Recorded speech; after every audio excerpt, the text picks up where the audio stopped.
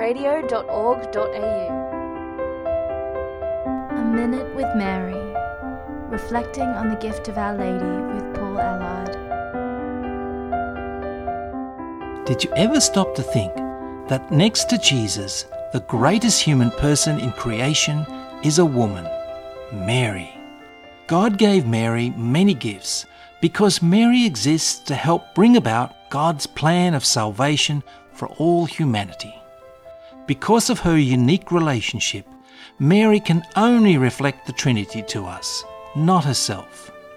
Mary is mother and servant of the heart of Jesus.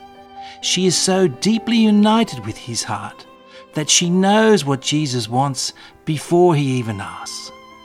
In the book of Ecclesiasticus, it says, "He who honours his mother is like someone amassing a fortune."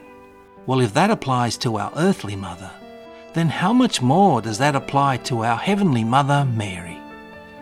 Who do you love more than your mother? You see, God made things that way.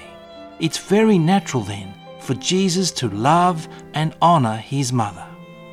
Father Joseph Kentenich, the founder of the Schoenstatt movement, says that in the natural order, a child loves his mother first, then his father. It's the role of the mother to teach the child to love his father. So in the supernatural order, we see the same process. You and I, as children of the Father, loving our spiritual mother Mary, who in turn teaches us to love God.